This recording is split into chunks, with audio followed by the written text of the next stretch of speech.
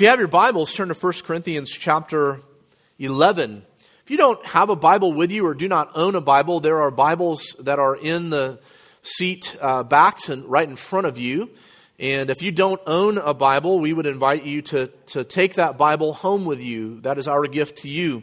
But if you're using one of those pew Bibles, it's page 901. Page 901, 1 Corinthians chapter 11. We're going to be looking at the doctrine and practice of the Lord's table. We are still in our mini-series, taking a break from the Gospel of John, looking at pillars of the church. We agree with the reformers that there are certain biblical matters that must be in place in order for a church to be a biblical church. We talked about the preaching of God's Word. We're in the middle of talking about the administration of the ordinances, and by implication of that administration of the ordinances, we are going to talk about those who are qualified to administer those ordinances. We're going to talk about elders, and then by way of talking about elders, of course, we talk about the offices of the church, so we'll need to talk about deacons as well. Then we will talk about church discipline and what that is all about. There's confusion over that today. Some people hear that and they're concerned about what we mean by that, but we hope to bring some clarity to that in the coming weeks. But for this morning, we're going to be looking at 1 Corinthians 11, verses 23 through 30. If you're able to, would you please stand as I read the Word of God aloud in our New Testament reading, 1 Corinthians 11, 23 through verse 30.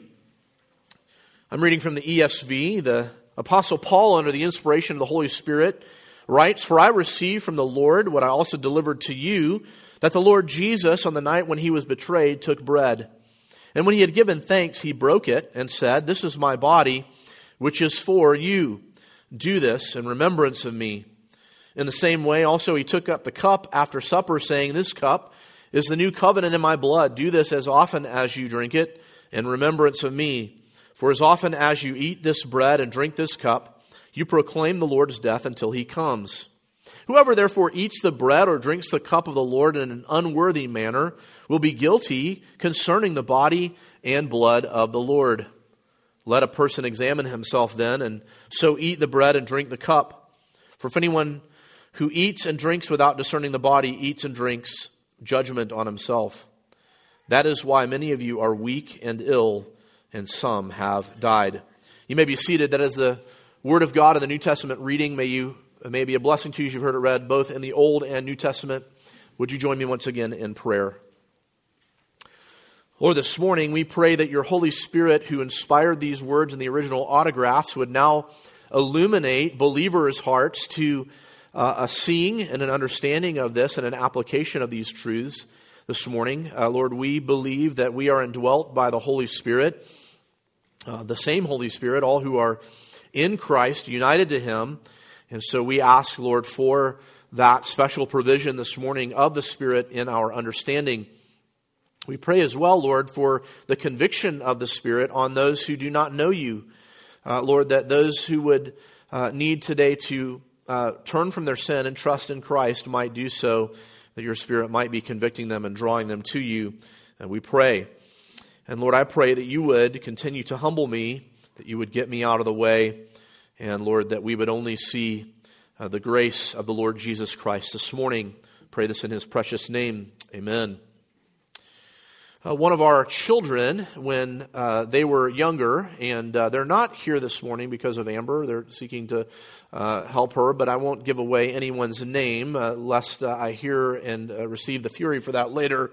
But as we would practice the Lord's table in our church as they were growing up, much like we do today here at Fellowship Bible Church, we encourage parents not to let their children look at the Lord's table as some sort of a snack as they see the bread being passed, as we typically have done in the past, or the cup being passed, that they would not let them see that as some sort of a just mid-morning snack before lunch, but that they would understand what it is that we are participating in. And we encourage you as parents to do that with your unconverted children, that they might see that they might understand it. But we also say maybe that's in the moment, or perhaps that's later on.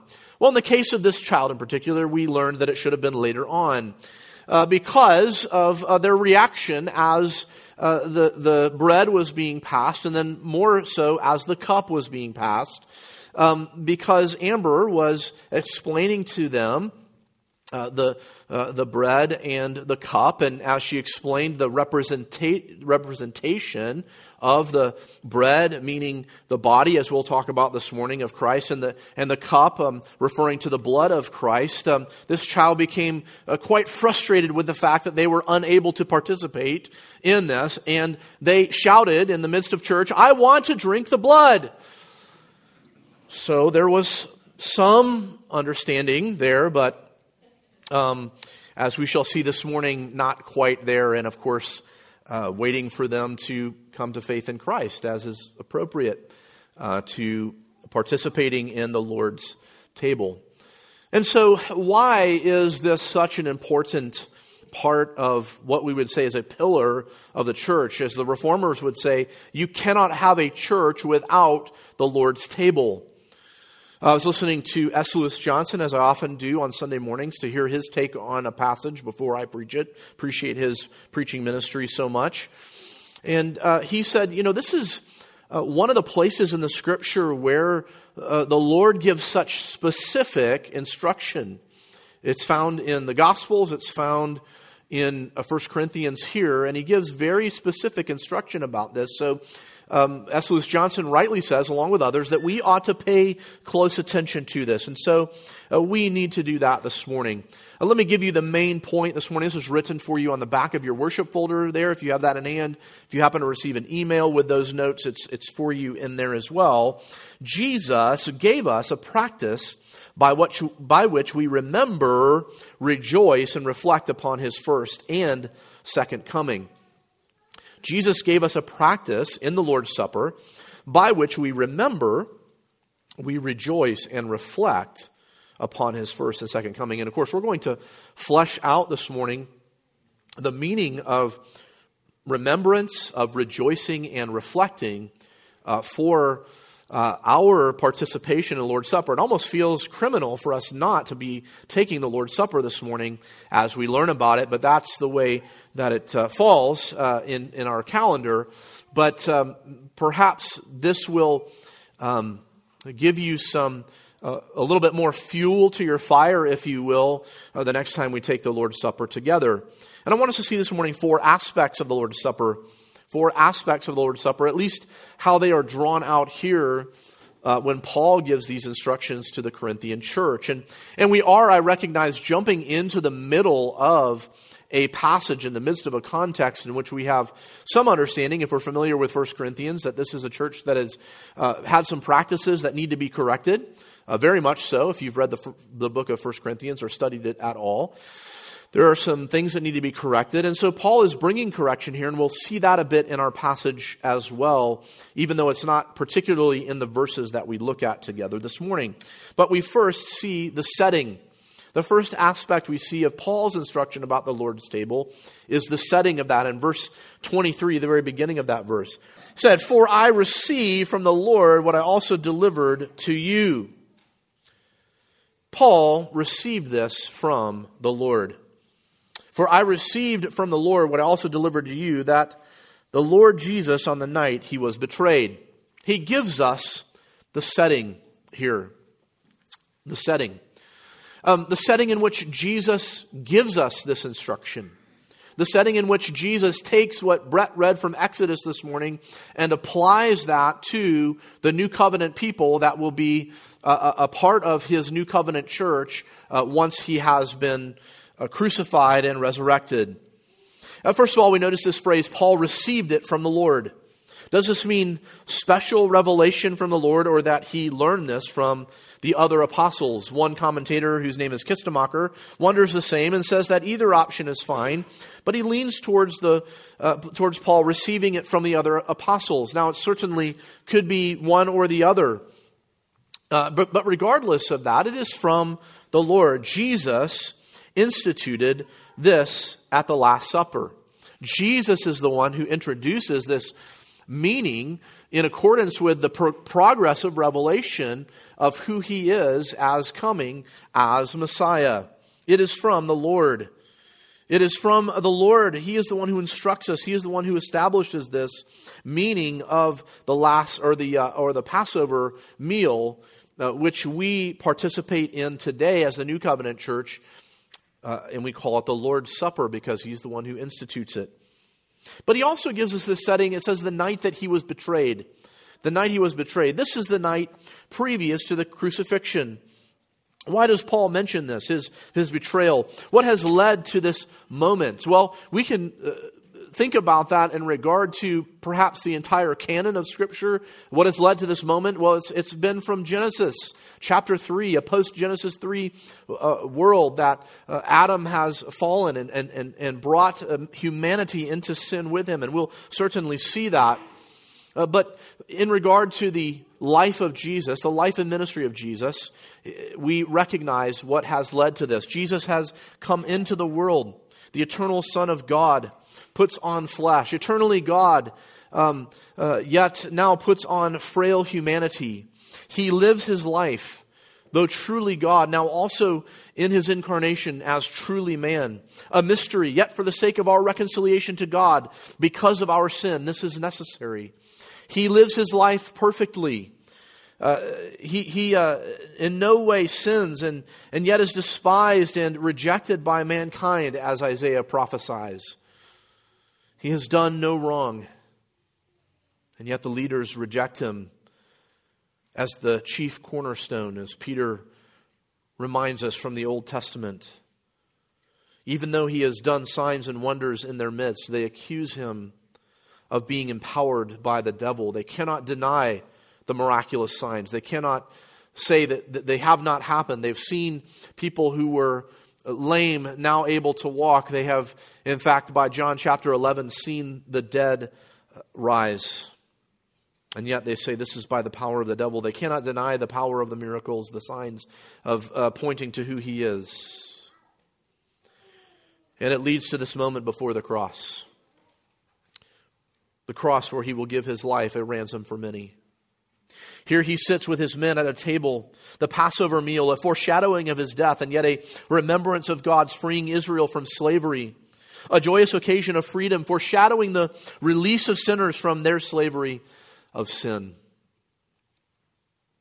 But here at this supper that signifies all these things, Judas is going to betray him to the very leaders who will march him to a false trial and then to the cross.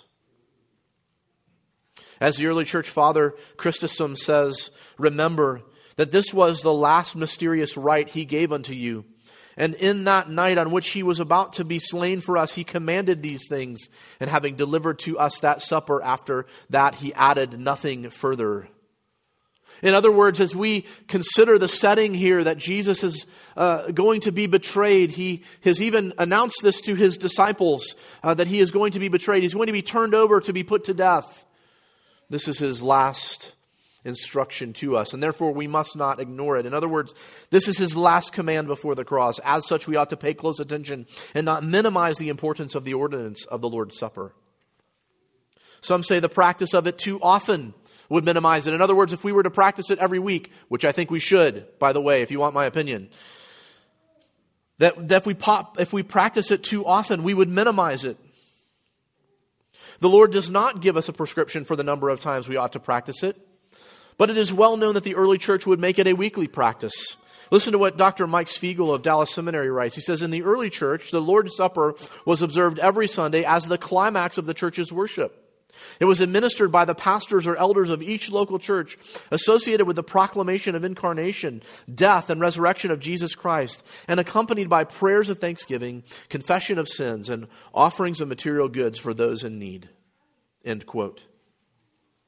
And speaking about this with a couple of my family members, my children particularly, one of them remarked on how the idea of weekly communion helps with keeping short accounts with God. For in it, as we will see, we make confession, do we not?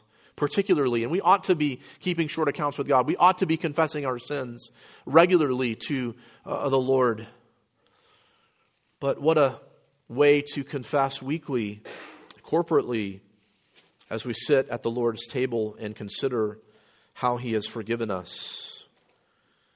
By the way, we don't think that it minimizes anything when we take the offering every week. The importance of that. Why not the Lord's table? I rest my case. Now that we've looked at the setting and the importance of this ordinance in the life of Christ in the early church, let's now look at the ordinance itself. And there's much more that could be said, by the way, about this. There are many points that I will not be able to touch on this morning due to time. And you'll say by the end of this, boy, you took a lot of time, though, didn't you? But there are so many things that could be said about the Lord's table that we cannot get into this morning. But I do want us to highlight some of those important things. The setting of it, the importance of it, as the Lord is the one who has given it to us on the night that He was betrayed. He is about to go to the cross, and this is the last command He gives before He goes to the cross. So we need to see the importance of it.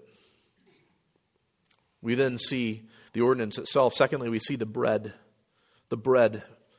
Don't know why whoever put the verses together in the Bible decided to put verse 23 as it is, but He did take bread, into verse 23. And when He had given thanks, He broke it and said, "This is my body, which is for you. Do this in remembrance of me." He took bread. This may be what is called the afikomen, the after supper bread, and quite literally means the dessert. Not that it's sweet or anything along those lines. In fact, it is quite plain, but it's after supper. Perhaps that's what it is. If it is, the significance is that this is the last bread eaten during the meal and nothing else is to be eaten.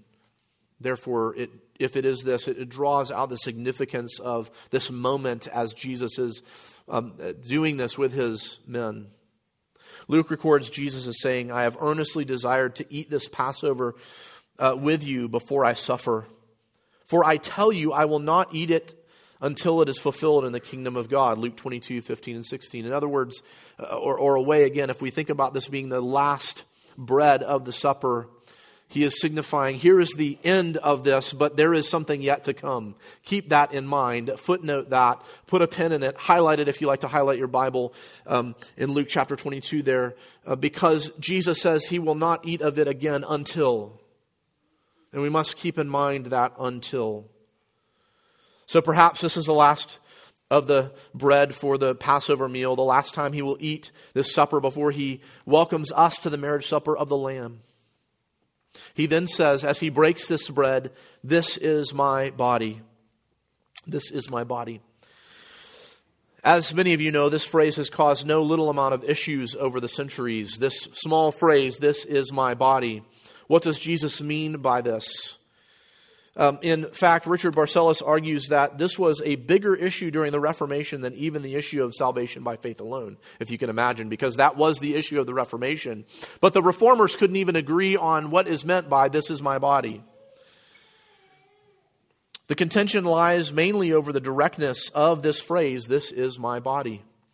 And maybe you're familiar with the teachings of the different churches over the years concerning this issue of this phrase, "This is my body," but I'm going to unpack this a little bit for you this morning because it's important for us to understand it and to understand where we as a church land.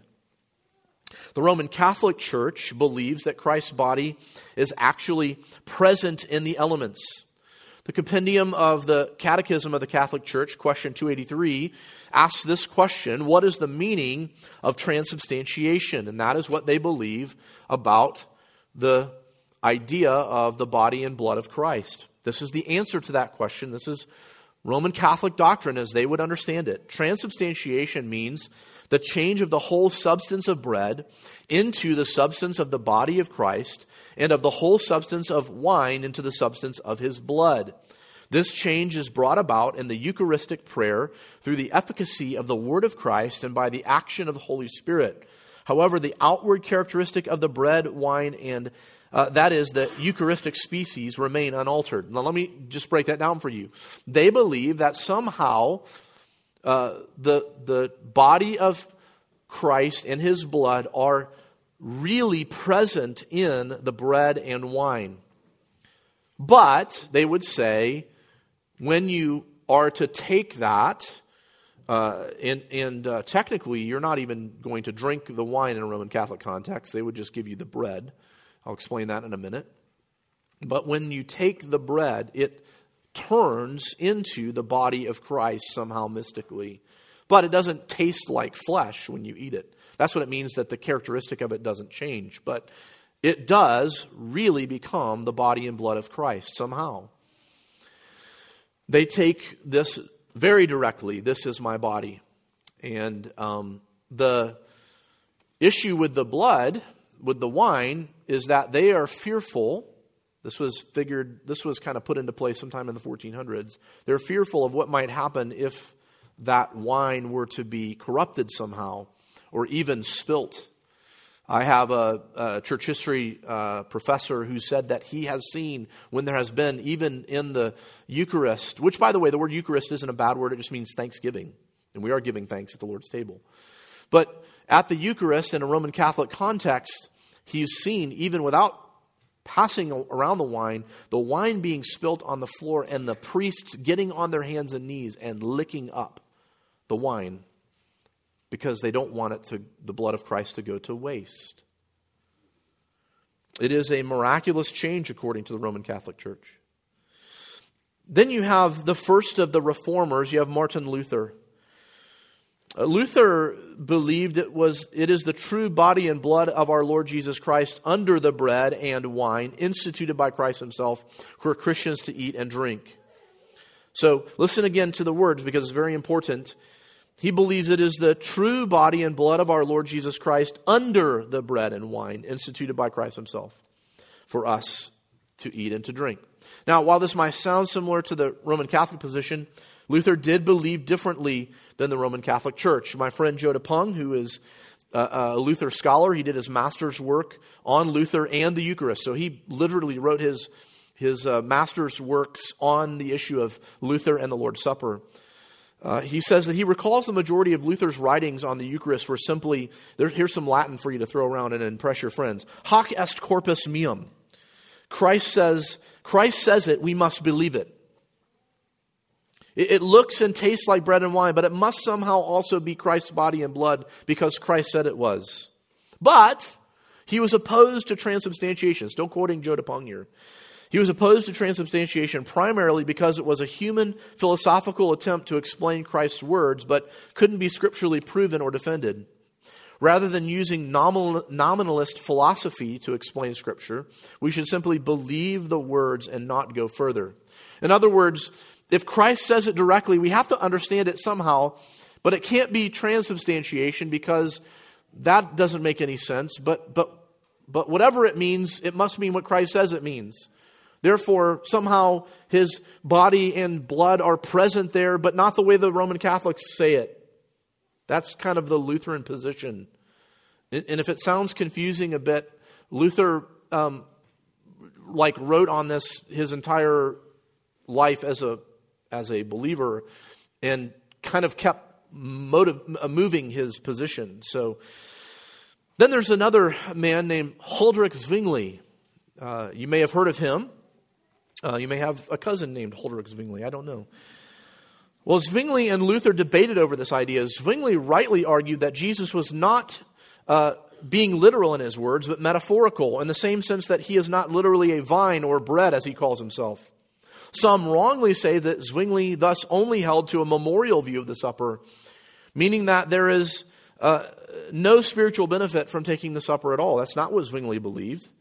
But Zwingli says to eat the body, now I'm quoting him, to eat the body of Christ spiritually amounts to trusting with heart and soul in the mercy and goodness of God through Christ. That is, to have the assurance of an unbroken faith that God will grant us the forgiveness of sins and the joy of eternal salvation for the sake of His Son who gave Himself for us.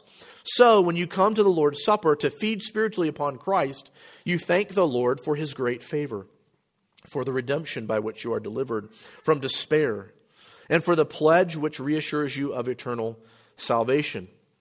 So he saw it as a confirmation of our salvation. And I don't think he's wrong in that. I don't think he's wrong in us understanding, as I will explain in a little while, that this is a confirmation for us. It doesn't do anything for us in the sense of saving us, but we need assurance of faith. We believe that when the Word of God is preached, that there is an assurance of faith. At least I hope we believe that. We believe, as we talked about last week, or we should believe, that as someone is baptized, there is an assurance of faith before their conscience. That's what Peter says.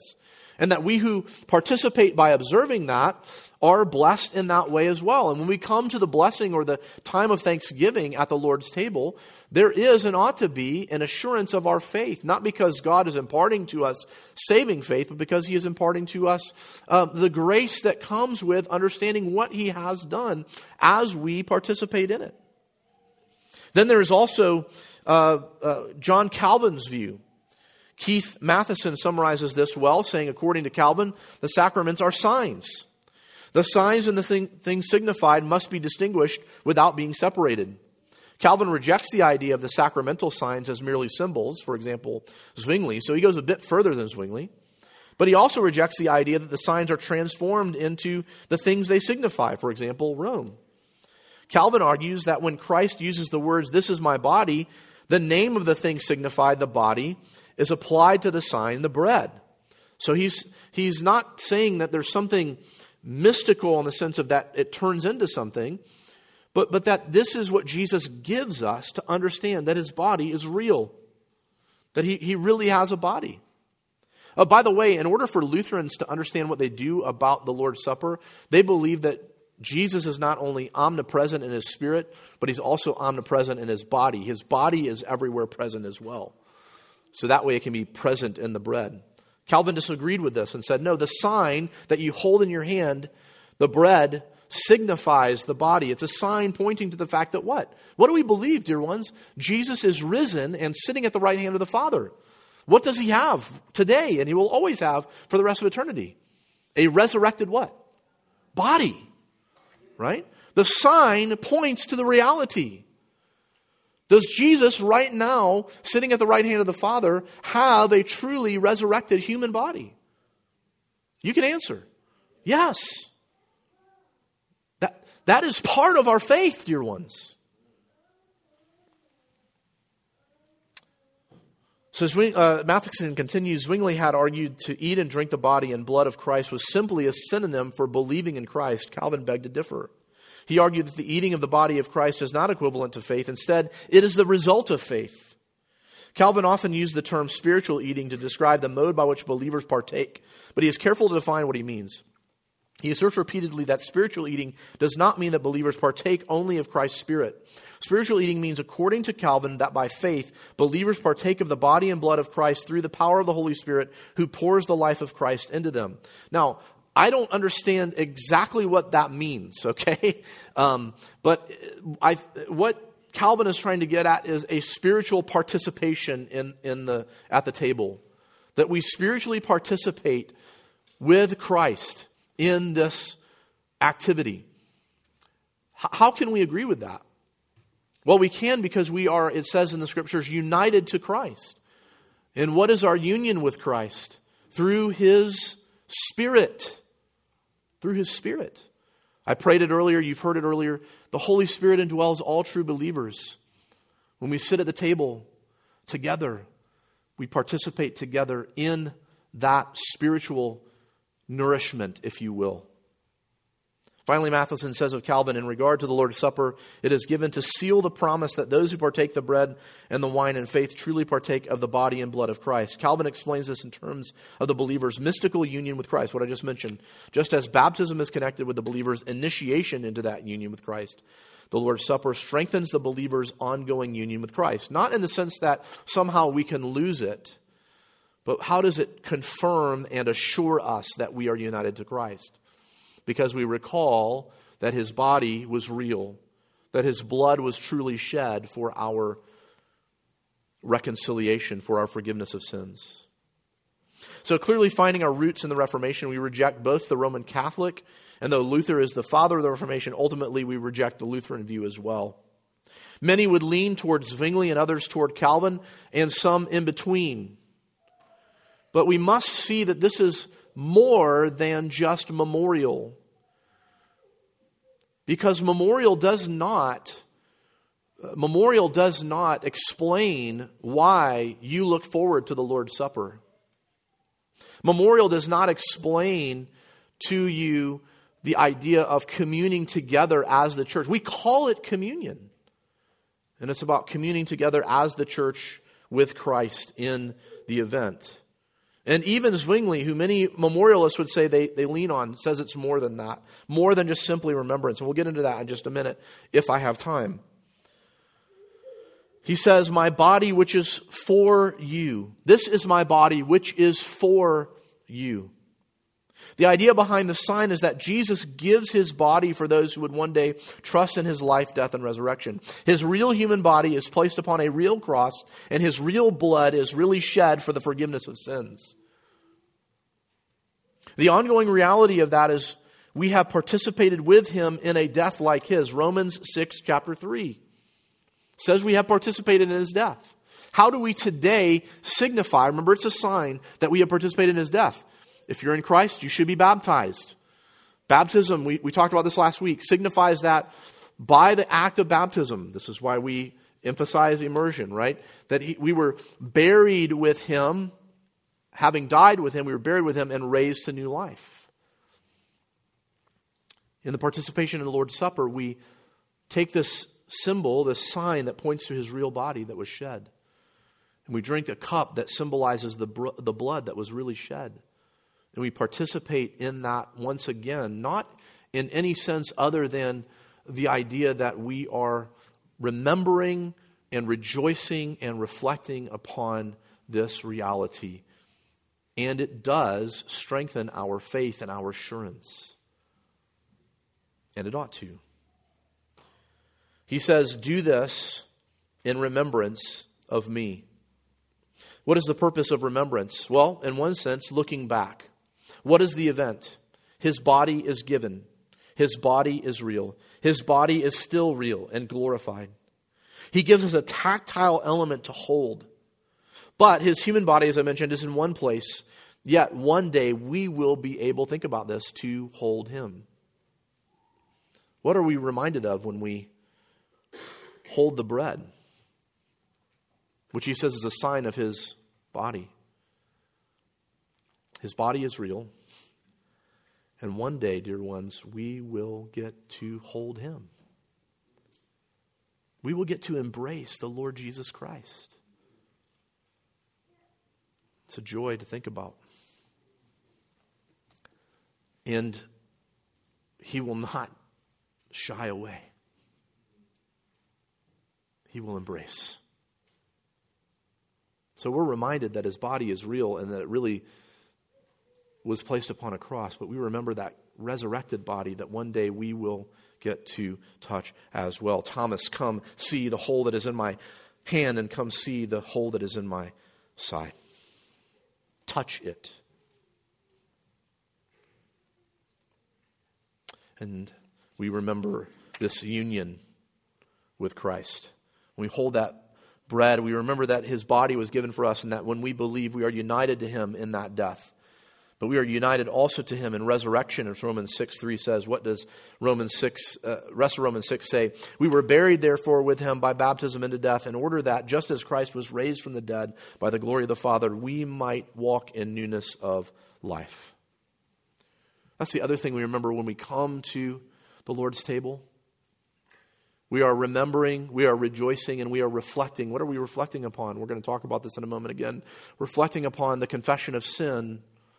And that, as Romans 6 says, we walk in newness of life. It's a renewal for us when we come to the table. It's a renewal for us to say, yes, this is the reason why I live my life for the Lord Jesus Christ, because he died, he lived a life that I could not live. He died in my place and he rose again. And now I must too walk in newness of life. The Lord's Supper is a renewal of that. We are conscious of that newness of life that we are to live. We are made aware of it once again. Again, a good reason for weekly communion. Clearly, I didn't rest my case. Well, the Lord not only gives us a sign of his body, which was broken for us, but also the cup in verse 25. Look at verse 25.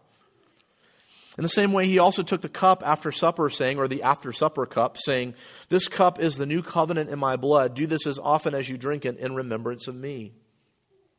In the same way, these are together. Jesus takes both the bread and the cup and distributes them. The after supper cup, this would have been wine. This would have been what Jesus says he would not drink from the vine again until the time of the marriage supper of the Lamb. And he says that as he does this, this cup is the new covenant in my blood. This cup is the new covenant in my blood. We understand from this that Christ is not actually saying that this is his blood, but that this is a sign of his blood that will be shed for the inauguration of the new covenant.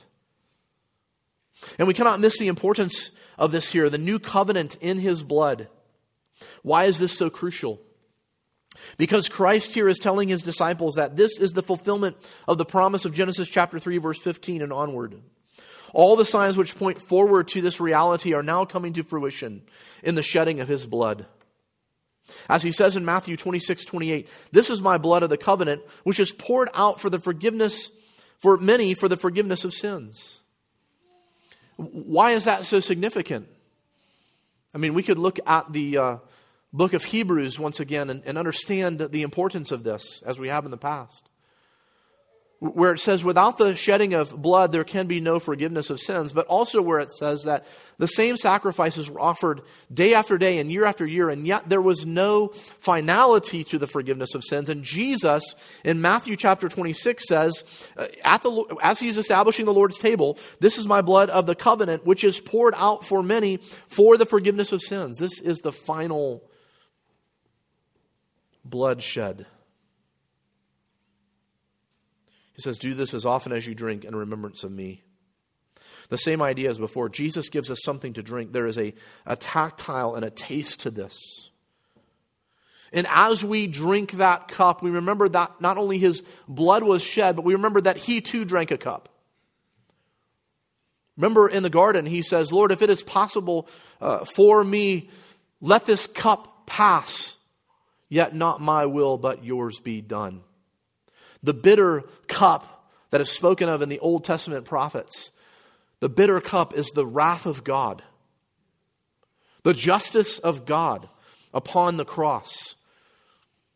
And as we say in olden days, he drank it to the dregs. The cup of bitterness, the cup of the wrath of God, the cup by which he would have to shed his blood for the forgiveness of sins is the cup that we participate in when we come to the Lord's table. We come to that table and we drink something that reminds us of the bitterness of the cup that he drank. The blood that was necessary to be spilled for the forgiveness of our sins, so that the justice of God, the wrath that sinners deserved, was poured out on him. And then the grace of God that is poured out in us when we receive the forgiveness of sins by that same blood. We are reminded, we rejoice, do we not? We rejoice in that spilled blood, though it was innocent blood, though it should have been us up there. We recall, we rejoice, and we reflect. We reflect on the fact that his blood was real, that it was blood that was given for us. And therefore, we are assured, are we not, brothers and sisters? We are assured of that sacrifice and its meaning and its totality and its completion. Though we do await the day where he will eat and drink again. That gives us hope for the future. As we look back, we also look forward to that marriage supper where he will eat and drink again. And guess what? We, if we're in Christ, we will be with him. It assures us, yes, to encourage us to walk in newness of life, but it assures us of eternal life as well, where we will sit down with that at that meal. As we do with Christ present at the meal, when we sit down together now in communion with him and one another, we will sit down in his physical presence. Think of that. We are given bread and we are given a cup, and it reminds us that one day we will sit down in communion with him. Somebody's really excited about that. Amen. I want to cry tears as well. And he says, do this as often as you drink it in remembrance of me. Same idea as before. He gives us something to drink. It is required, the blood being spilled is required for him receiving the justice that sinners deserve. Lastly, we see number 4, the reasons for coming together and doing this in verses 26 through 30. For as often as you eat this bread and drink this cup, you proclaim the Lord's death until he comes. Whoever therefore eats this bread or drinks this cup in an unworthy manner will be guilty concerning the body and blood of Christ. We see here that there have been sort of 3 elements to this: the remembrance, the proclamation, and looking forward. Remembrance, looking back upon what has already happened, and all of what that means concerning the new covenant fulfillment in Christ, and all that we've talked about in regard to assurance of faith. Proclamation. In what way are we proclaiming Christ's death until he returns? To whom? Well, certainly it's a proclamation to the unbeliever who observes. If we are having the Lord's table, we warn people who are not in Christ to not take of the Lord's table, but rather to observe what is happening. And by observing us proclaiming Christ through the bread and the cup, that he died on a cross, that he shed his blood, that he rose again. It is a gospel proclamation. Which, by the way, we talk about pillars of the church, and we'll talk about elders here upcoming. Paul tells Timothy to do the work of an evangelist. We are to be proclaiming the gospel to the unbelievers, yes, while we're gathered, but also when we go forth into our community. So it is an assurance and a walking in newness of life, and it is a casting of seed when we leave here. It is a remembrance to us to go forth and proclaim the gospel to the world as well. As we are reminded of what Christ did, we go forth and proclaim it. As we take it, though, we proclaim to the unbeliever in our midst, but it also is a proclamation to us. It is a proclamation of the gospel to the believer. Why? Because we go back to what we said earlier. It is an assurance and a call to walk in that newness of life which we already are in. But there's also a forward looking to this. We're to proclaim this until he comes. Richard Barcellos, in his book on the Lord's Supper, says the Lord's Supper is anticipatory. It not only points to the past and ministers grace in the present, it also points to the future when the Son of God will drink of the fruit of the vine with us, as I mentioned earlier. It is a forward look. There is also, though, however, a reason of examination. Look at verses 27 through 30. Whoever therefore eats the bread or drinks the cup of the Lord in an unworthy manner will be guilty concerning the body and blood of the Lord. Let a person examine himself then, and so eat of the bread and drink of the cup. For anyone who eats and drinks without discerning the body eats and drinks judgment on himself. That is why many of you are weak and ill, and some have died. We are not to eat the supper in an unworthy manner. In the context, Paul is reprimanding the church in Corinth for coming together for the love feast and the Lord's Supper. And there are those who are eating everything up and drinking everything up and not considering those who are arriving later for the meal or without anything. This needs to be repented of in the context in which Paul is speaking. And also in the greater context of what Paul is saying is that this is a time of confessing sin and reconciling with our brother, remembering that Christ has forgiven our sins and reconciled us to God. When we come to the Lord's Supper, we are not to come in an unworthy manner, which means that we come with a heart that is willing and ready to confess our sin and to make sure that we are reconciled to our brothers and sisters before we take. Why? Because Christ has forgiven us, and we remember that, and therefore we confess our sin because he's faithful and just to forgive us our sin and cleanse us from all unrighteousness, and because he has reconciled us to himself. And in this sense, we do it together when we gather together to commune with one another and the Lord. So we are confessing, we are reconciling, we are communing with one another and with the Lord. In all this, we remember that these are a means of grace. All these parts that we've been talking about. Again, Barcellos, he defines means of grace in this way. The means of grace are the delivery systems God has instituted to bring grace. That is, understand what he means by that.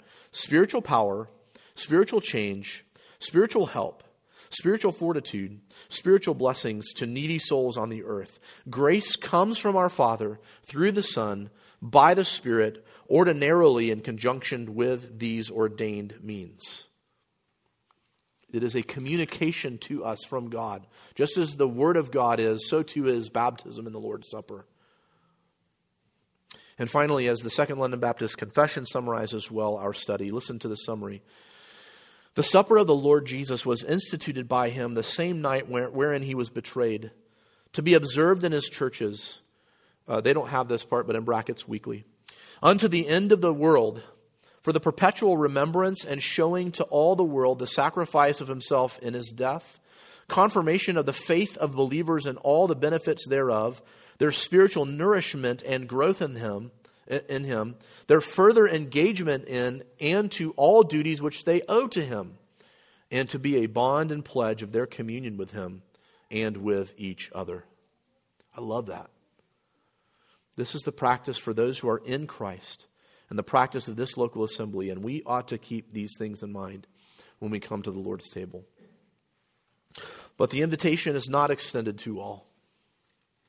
If you have not trusted in Christ, we do all we can to keep you from the table, lest you eat to your own destruction. Therefore, our call from the table of the Lord is to observe what is represented when we take the bread, the sign of his body, which is given for sinners, and take the cup, the sign of his blood in the new covenant, which is for all who believe in him. And we call unto you and say, believe. Turn from your sins and trust in Christ. Would you pray with me?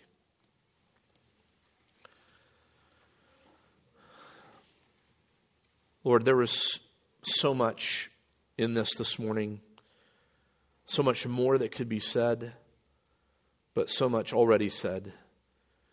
I pray, Lord, that you would take away anything that is distracting, and that only the heart of the gospel, as we see represented in the Lord's Supper, would be remembered.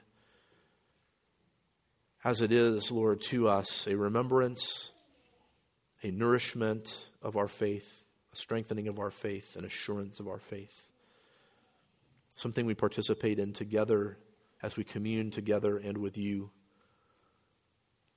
A place of confession, a place of rejoicing, a place of forward looking. Lord, we say, come quickly. And yet we pray for those who may not know you, that as they've heard this gospel message by way of the Lord's Supper, that they would turn from their sin and trust in Christ alone. We pray this in Jesus' name. Amen.